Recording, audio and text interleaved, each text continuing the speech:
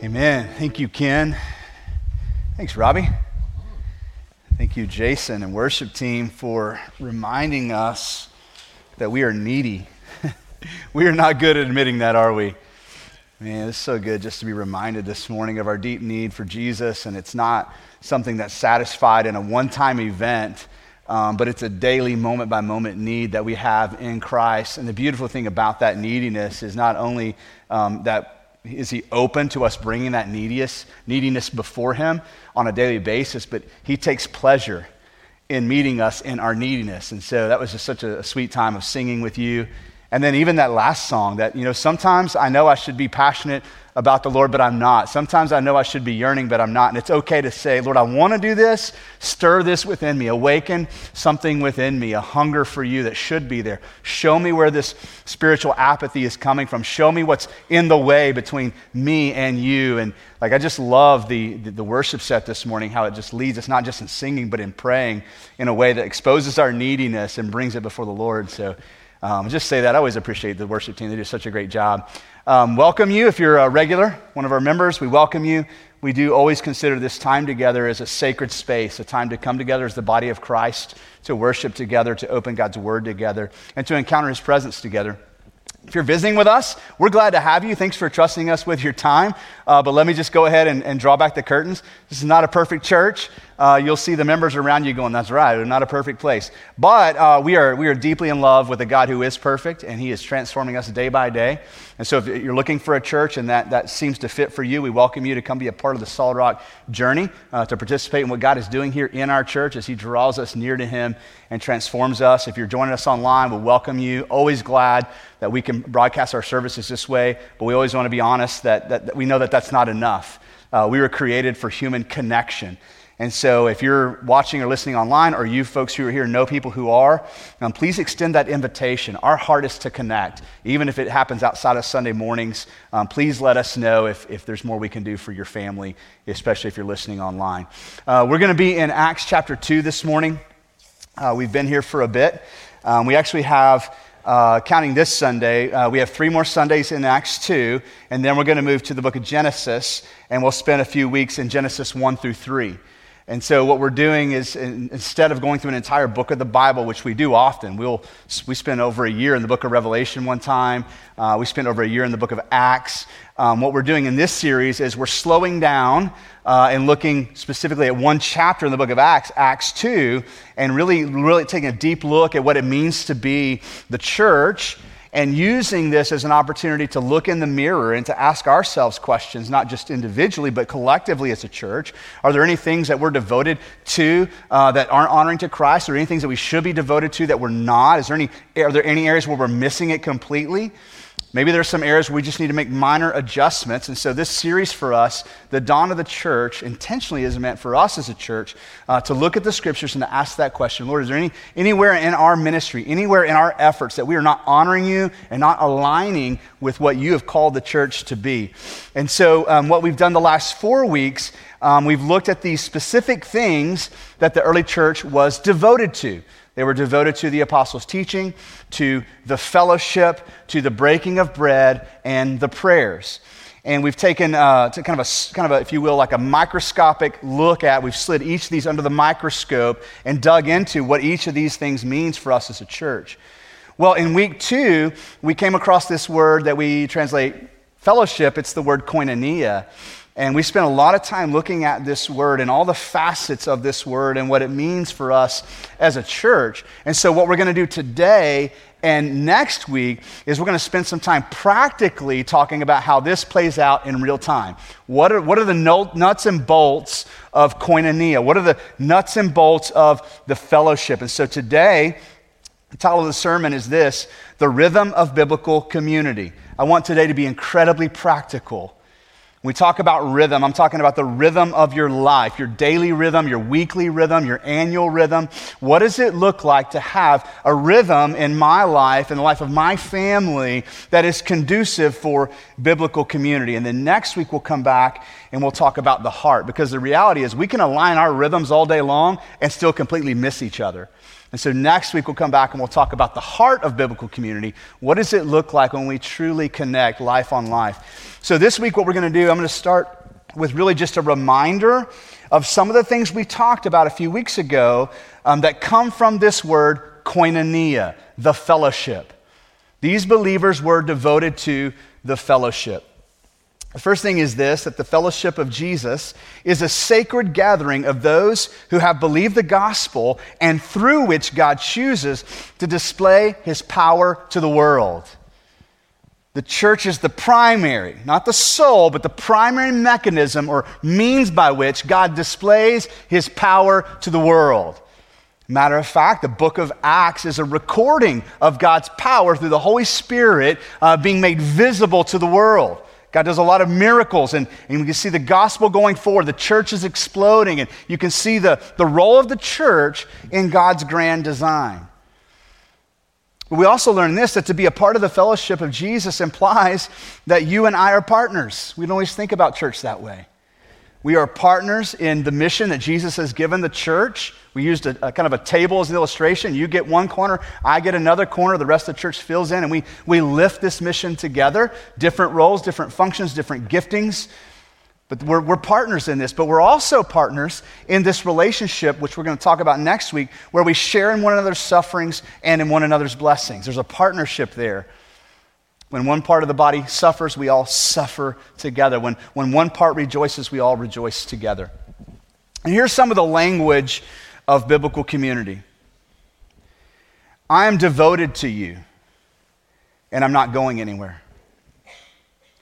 You are not too much for me. Now, your situation may be too much, but you aren't. We're in this together. So you can count on me to help carry the load. I'm willing to share my life with you and be a part of whatever you're going through, both in suffering and in blessing. And one of the things we talked about in that sermon was this idea that our fellowship with God, our relationship with God, when we commune with God, that is made visible. It's manifested or revealed in our fellowship with one another. Matter of fact, John wrote in John 13 this, that he captured Jesus' words. Here's how the world will know you're mine. By the way you love one another. Your love for me will be made visible in the way you love one another. In 1 John 1, John goes on to write this, that right, when we have fellowship with God, we'll have fellowship with one another. No fellowship with one another, guess what? You may be fooling yourself. You may not actually be walking in fellowship with God. That what the God does in your life will naturally overflow and pour out into your relationships with one another. So there's this idea that our fellowship with Jesus will be made visible through our fellowship with one another. All right, so let's dig into Acts 42 together for just a moment. Starting in verse 41, it's good to remind ourselves of the context. Peter has just preached the first recorded sermon in the church. I mean, this is the dawn of the church, the opening scene. Peter stands up and he preaches a sermon that reveals Jesus as the fulfillment of the Old Testament promises. The people are cut to the heart and they're like, what do we do? And Peter's like, repent and be baptized, all of you. In verse 41 of Acts 2, it says this.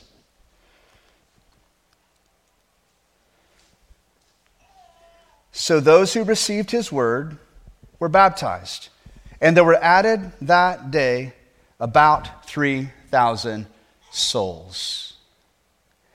And then what Luke does as he writes this, he begins to describe what those believers did. He begins to describe what life looks like now going forward in a way where he wants to explain some things to us. So if you look at verse 44, he says this, and all who believed were together and had all things in common. And they were selling their possessions and belongings and distributing the proceeds to all as any had need. Now, this is a beautiful description of community, isn't it? Isn't this a description of kind of what you want your friendships to look like and you want your relationship with your neighbors to look like? Like there's this sense of like, if I have something you need, it's yours. If you have something that I need, you're willing to share it with me. And the words that Luke uses here are so simple, but we're going to stop and really pay attention. The first thing he says is, they were what? They were all together. Now, what I'm about to say is super simple, but it's also going to be incredibly profound in our current culture. In order to experience biblical community, you have to be, listen, you may want to take notes. I'm serious, you may want to take notes. You have to be at the same place, at the same, oh, you already knew that. Now, a super simple concept, but let's be honest. It's somewhat counterintuitive to the culture we live in. We do life on the go, therefore, most of the time, we're doing relationship on the go, even with our own families. And especially with friends and fellow church members and fellow believers, we're just trying to fit in as many things as we can to our life and to our calendar, and we're doing life on the go. And the idea of I have to stop and be at the same place at the same time, like that's hard work in our day and time. But what follows after this won't work if there isn't a common place and time. We can't worship together unless we're together.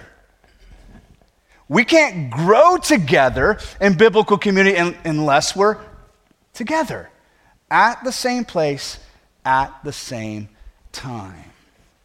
And so Luke wants to let us know there's some beautiful things coming out of the early church, and it started with what? They were all together. And the way I read this is I want you to think this way. There's a caution here, okay? What he's not describing is that automatically they threw up 4 high fences and created this compound, okay? Each of these believers still had responsibilities in life. They're dads and moms and sons and daughters and brothers and sisters and friendships. They had vocations. They had crops to harvest. They had water together. They had all kinds of responsibilities in life. Even their interests on some level were different. He's not saying that all of a sudden there was this cookie cutter gospel community where everybody looked the same. What he's describing for us is this, that in response to the gospel and what Jesus was doing in their lives, automatically each believer began to carve out a margin in their life where their lives could overlap with one another. Margin's going to be the key word. They created space for their lives to overlap. What Luke is describing here, the early church didn't really, at this point, have the language for. They didn't fully theologically understand this new churning within them to be with one another. They just were doing it. And later on, the Apostle Paul will describe this as being in Christ. And so when we're in Christ, that compels us what? Into community with one another. And they were just doing it. You don't see Peter given a bunch of instructions. This was just their response to this newfound identity in Christ. So not only were they together, creating margin for their lives to overlap, they had all things in common. Now, we spent the last 4 weeks talking about one piece of this. They had a common theology.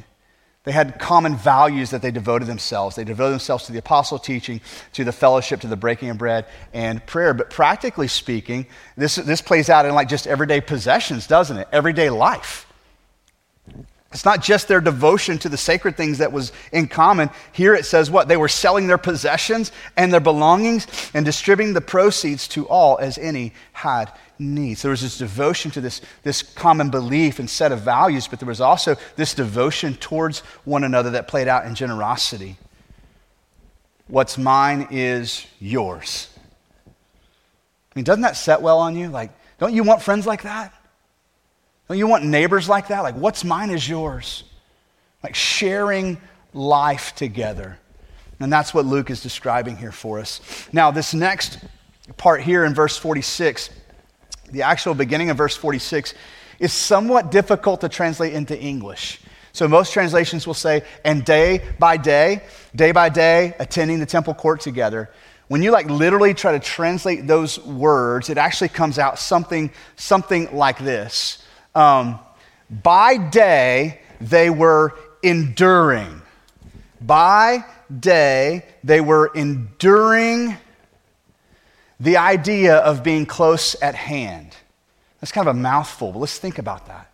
So by day, on a daily basis, they endured, meaning it wasn't an easy come, easy go relationship. I'm here today, I'm gone tomorrow. Like, I'm here for you today. Guess what? Tomorrow you can count on me. I'll be here again. I'll show up again. Right? So by day, they endured in what? Being close at hand. How else are we going to meet one another's needs? Right? If we don't have access to one another. And I would go so far as to say this. In the New Testament, there are over 50 either commands or explicit descriptions of how you and I are to interact with one another. We can't even begin to fulfill or obey those commands or apply those instructions unless we're together, same place, same time, giving access to one another. Like, you've got to be really close to me to be able to see my neediness, and I've got to be close to you. And so the way Luke describes this is by day, they endured being close at hand with one another. And this played out in some very specific rhythms for them. He says here, it played out in attending the temple together. I think that's their once a week meeting. We know the early church did this from like almost the beginning. And it was a sacred time. It was such a sacred time that some of the believers enjoyed doing this on Saturday because traditionally that's the Sabbath, and others enjoyed doing this on Sunday because that's the day Jesus resurrected, that they actually, there was a dissension and a battle within the church over this. That's what Romans 14 is about. Paul's like, come on, guys. Like, I love your passion for the sacred day, but let's don't split over it. But what's embedded in that is like this, right? There's something beautiful about it. It meant something to them. They saw something sacred about gathering together with other Christ followers to worship in the temple. But not only that, they were breaking bread in their homes. So we talked about this last week. Early in the church, when you see this phrase, breaking bread, it often meant two things, the sharing of a meal and also communion. That those two things were combined early on. This is how Jesus himself did it. After the Passover meal, then he takes the bread and says, this bread is my body. He takes the cup and says, this cup is my blood. So the early church practiced that. They get together, they would share meals together, and oftentimes towards the end of the meal, they would take communion together. It was beautiful. But then we get to like 1 Corinthians chapter 11, the Apostle Paul is like, okay, tap the brakes. You guys are totally missing. You turned this into a party. You're eating too much, you're drinking too much. You've totally lost sight of this sacred thing we call the Lord's Supper. So let's separate those two things. But early on, it was the same thing. And that's what Luke is describing here. Like there was these touch points throughout the week. Different days for different people, different reasons. Some of it was planned ahead of time. Some of it wasn't. And they would touch one another in conversation and sharing of a meal and how is your week and how can I pray for you. And so we see both intentional rhythms to what they're doing, but we also see margin to be spontaneous. So we started thinking about, well, what does that look like in our context today? I mean, things have changed. We're not an agricultural culture and society. Things move at a faster pace. I mean, just to get paid on Friday, you've got a lot of things you got to get done. A lot of multitasking, a lot of interacting with people digitally and emailing and texting and making sure all these things happen. So what does this look like in our day and time? I want to walk you through just briefly the Solid Rock rhythm and just kind of explain to you why we do what we do. I had dinner with a couple recently and they said, hey, we want more than just Sunday morning touch points. What does the in-between look like? So I'm going to walk through that with you. We actually have a slide here. So monthly, this is what we work on. During our fall and our spring semesters, that the first full week of the month, Sunday worship and community groups. There's 2 touch points. It's intentional that way. Second week, we do Sunday worship together, and then we'll have our Wednesday worship night. So this coming Wednesday night is Wednesday worship. Some people really enjoyed that. Like, why don't we do this every week? Well, there's the answer. Right? So there's 2 kind of extremes to this idea of biblical rhythms. One is that, and some of you are familiar with this, like if you grew up in church, you were at the church every time the doors were, okay. Yeah, so you know what I'm talking about. It's like you were there Sunday morning, Sunday school, Sunday worship, Sunday night, Wednesday night, VBS. Like, you were there at everything. And like, right, if we're not careful, we'll become so busy in church stuff that we completely miss community and showing up with one another and getting real. And we'll convince ourselves that we're doing it because we're busy and completely giving ourselves an excuse to not slow down and connect. Now, the flip side of that is, in our consumer culture, is we try to find a church setting or program that fits us. And for some, it's like, as long as I can slide in on Sunday morning for a few minutes and slide out, we're good. I checked in with God. He still likes me. I still like him. We're good. And again, completely miss what? Relationship, fellowship, koinonia, biblical community. And so the idea isn't that we would just make sure you have stuff to do. You have stuff to do. What we want to do is create a rhythm of biblical community that is conducive to you and your stage of life and where you are. So that's why we do Wednesday worship once a month, and then look at week 3, touch point, community groups. So Sunday, and then you're having a touch point that week on a Wednesday night or a Friday night or a Saturday morning. Whenever your community group meets, there's another touch point, and then the 4th week, Sunday worship. Weekly, during the semesters, fall and spring, our Wednesday night kids and students, 3rd through 12th, they've got something going on. And then monthly, we have this too, men's and women's Bible studies. And so this looks different all over the place in terms of like rhythms. There are some Bible studies that go on every week, rain or shine, no matter what. And the people who participate in those Bible studies, like that rhythm works for them, they're a part of it. There are some of our Bible studies that just meet like once or twice a month. I'm aware of a Bible study that meets in the 4th week because there's an open space there and that rhythm works. The point isn't that we would be so busy with religious activity that it would somehow make us feel better about ourselves. It's that you and I are being very intentional, creating margin in our life for our lives to overlap with other believers, to be at the same place and at the same time. Annually, we have a rhythm as well. You can throw this slide up there. So we know that when you're in this monthly rhythm, after like several months, it can begin to get heavy. And so what we do is the blue represents our spring and fall semesters. We slow down in the summers. We tell our community groups, hey, if you guys meet, just spend time like just hanging out, sharing a meal together. Now, if you want to do more, you can, but that's not an expectation. Let's slow down. Let's plan some vacations. Let's take time off. Let's slow down and rest. So we'll actually add in the summer men's breakfast, ladies' brunches once a month. That's why we do that in the summer. So you still have a touch point, but you're not having to get all organized, and it's not in the evening, and you're not having to have a lesson prepared or a study prepared, but you can still have your touch point. So the summer slows down, and then we pick back up in the fall, and then we slow down again in the winter. This dictates our church calendar. When lead staff gets together 3 to 4 times a year to go over the calendar and to look ahead, we're constantly filtering it through this grid. And one of the things we pay close attention to is this idea of when we put something on the calendar, what will that do to your family? Are we stretching your family in 2 different directions? And sometimes that happens. But sometimes we can stop and say, wait, if we just move this here and this here, look, we don't have to make this so hard on the people.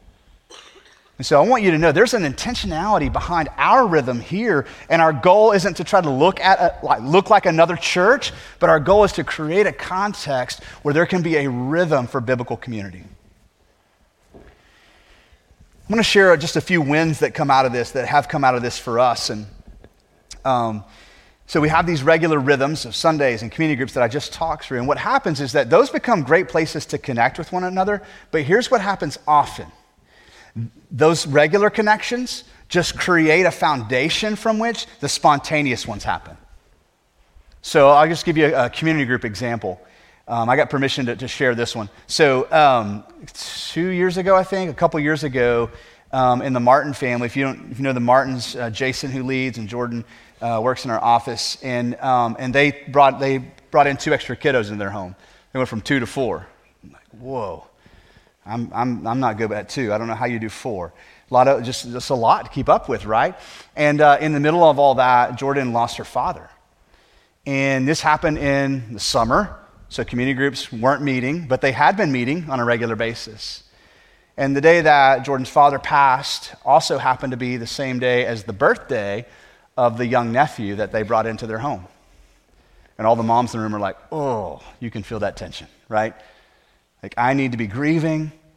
I need to have some space to be present. And yet I chose to take in this young boy, and it's his birthday, and he doesn't understand. And I love what happened.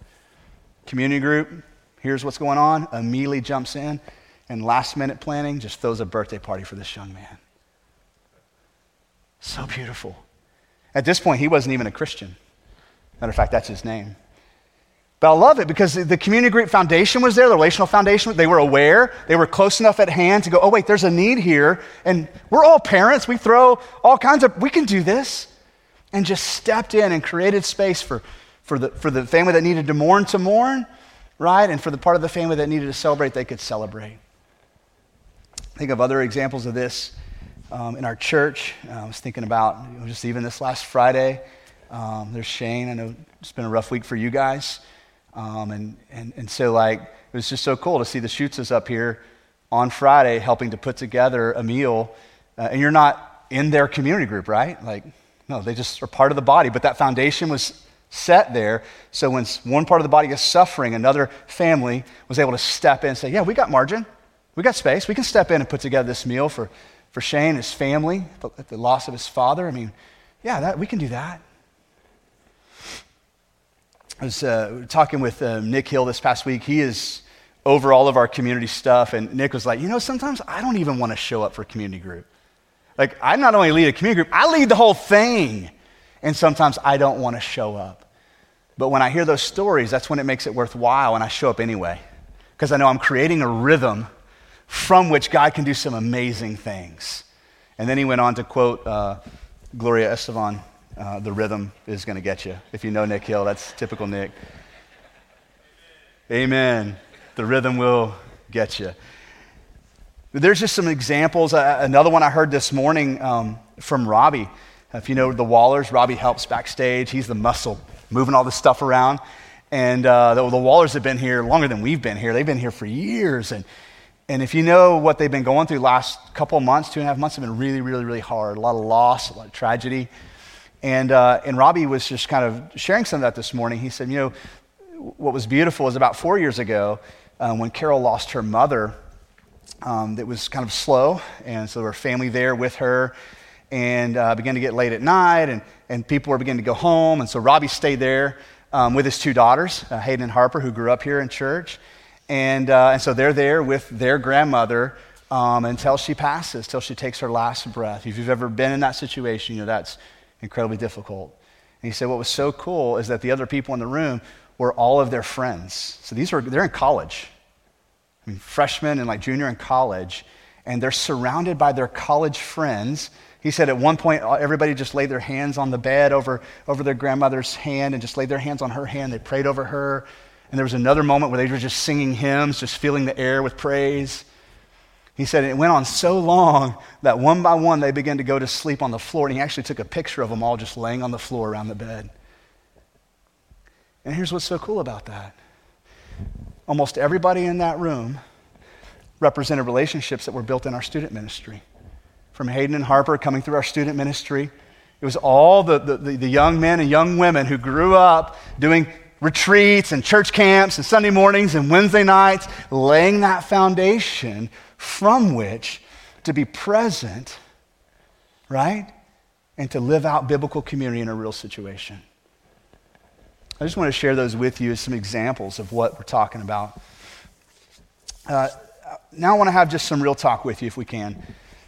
And so with every American generation, there's a lot to be thankful for, a lot to be grateful for, but there are also things we have to be aware of. Our culture is really good at embedding lies and packaging it in a way that looks really appealing. We oftentimes will call this the American dream, and we pass it on from one generation to the next. So like when I was growing up, the American dream was presented this way. I'll be happy if I can make good grades in school, can go to college, find a nice-looking, well-behaved spouse with whom I will raise just two, well-mannered, pleasant children. Then we'll buy a nice home in a nice neighborhood, and I'll buy a nice car that I will drive to my job that satisfies my ever-longing until that day that I glide into retirement to die in my sleep and not go to hell. That was the American dream that I was presented with. There's some good things in there. But that's not the story of happiness, and it's certainly not the story of redemption. Well, in our current culture today, as a parent, I think there's some parenting lies that we hand to one another inconspicuously. First, let me just read through a list of them. I think that some of these will land with you if you're a parent. The first one is this, that our kids get to decide what's best for them. You can like laugh. That's real. It's biblical, godly, and kind to say no to your children. This next one is this, if I don't give my child the same opportunities that their friends have, I'm a failure. If I don't make my children's interests the overwhelming priority in our family, then once again, I'm a failure. This one, my child's future success is 100% dependent on the sacrifices that I make today. Now, let's be cautious here. It is good, noble, and right for parents to sacrifice on behalf of meeting the needs of their children. It is not required, even necessary, good, or right, to sacrifice the family, your time, your energy for the sake of meeting their wants. There's a difference. Like, if we could just have real talk. Like, your children right now, if they're in your home, are under your care and your responsibility, and you have responsibilities to them, but they're going to leave one day. Okay? And when they leave, they will then begin to become accountable to God. And it's not 100% on your shoulders to make sure that they succeed. And I'm speaking to our helicopter moms and our bulldozer moms who want to do everything they can to make sure little Johnny is a success. And so you get out front and try to remove every obstacle, clear the path, so they will be successful. You can do that and they can still crash and burn. And they can crash and burn and be redeemed. That's what the story of redemption looks like. And can I just share with you, this is from my heart to yours, the three most important things that you could do for your children, in addition to sharing the gospel and living the gospel. First of all, listen to me, parents. Teach your children how to be present with themselves and others. If they don't learn this, they will not know how to be intimate with another human being. Okay, I know you're not comfortable with that word. I'm talking about just real, raw human connection intimacy. Second thing is this, teach them to do what to do with their mistakes and failures. And the primary way you do that is show them what you do with yours. Okay? And I'm telling you, they're going to make mistakes, they're going to fail, sin and otherwise. Show them what to do with failures. If you don't, it's almost guaranteed that shame is going to rule the day. Okay? And the third thing is this. So second of all, teach them what to do with their failures. First of all, how to be present with themselves and others. And please, please teach your children what friendship looks like. Do not send your kids to college not knowing what friendship looks like. I'm telling you, there's a good chance it will not go well. They're going to go to college starving for connection, and they're going to find it in some real unhealthy ways. You who went to college know what I'm talking about. Let them see in your life what real intimacy looks like in marriage and in friendships. That should not be a foreign concept to our children when they leave our home. So I hope that's helpful to you. That's way more important than making sure they make it to every soccer practice. Or that they get the birthday party that all their friends have on social media. So I hope that's helpful for you. Let's do this. How do you create margin for real connection? Because there's a chance some of you are like, okay, I want that. I don't know how to get it. First of all, roll out your calendar or pull out your calendar. Do it right now, but I encourage you to do it today. Pull out your calendar. Look at everything you have planned for the rest of this month, okay? And I want you to ask yourself, why is that important enough to be on my calendar? You need to be able to answer that question. Why is this important? Okay? And if you can't get there, do this. Who would I upset if I deleted it? Just let your finger hover over the delete button for a second? Just feel that angst. Like, who is this upsetting? Who would I be letting down if I delete this? Now, here's the next part. Before you add new stuff to your calendar, get in the practice of asking yourself these questions. Am I making this commitment out of shame of what somebody else thinks about me? Am I making this commitment out of envy of something I see in somebody else's life? Am I making this commitment out of a cultural pressure or expectation? And if the thing you want to put on your calendar can pass the test and it has value and meaning and it's going to enrich your family and your life, put it on the calendar. But let's stop and let's think about these commitments that we're making. And let's create margin for our lives to overlap in regular rhythms and in spontaneous ones. So I want to land here with some questions for reflection. This is normally what we do at the end of the sermon. Let's think for a minute about how this plays out practically. First question that I want you to think about is this. Do you have any unmet desire for deeper, more meaningful relationships with other believers? Did today stir something in you? Or maybe touch a nerve? You're like, I've been wanting that. I've been longing for that. The second question is this, is there anything going on at Solid Rock that you really want to be involved in but can't because there's not room in your calendar?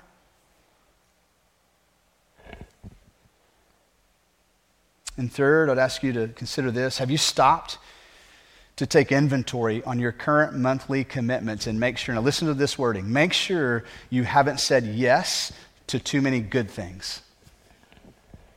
Good is not the metric. I'm telling you, there are plenty of good things you can add to your calendar. Just make sure you haven't added too many of those things. And then this last but not least question would be this one. What practical step can I take this week to begin to move towards creating this rhythm for biblical community? Listen to me. Do not go out and try to conquer this thing in 7 days.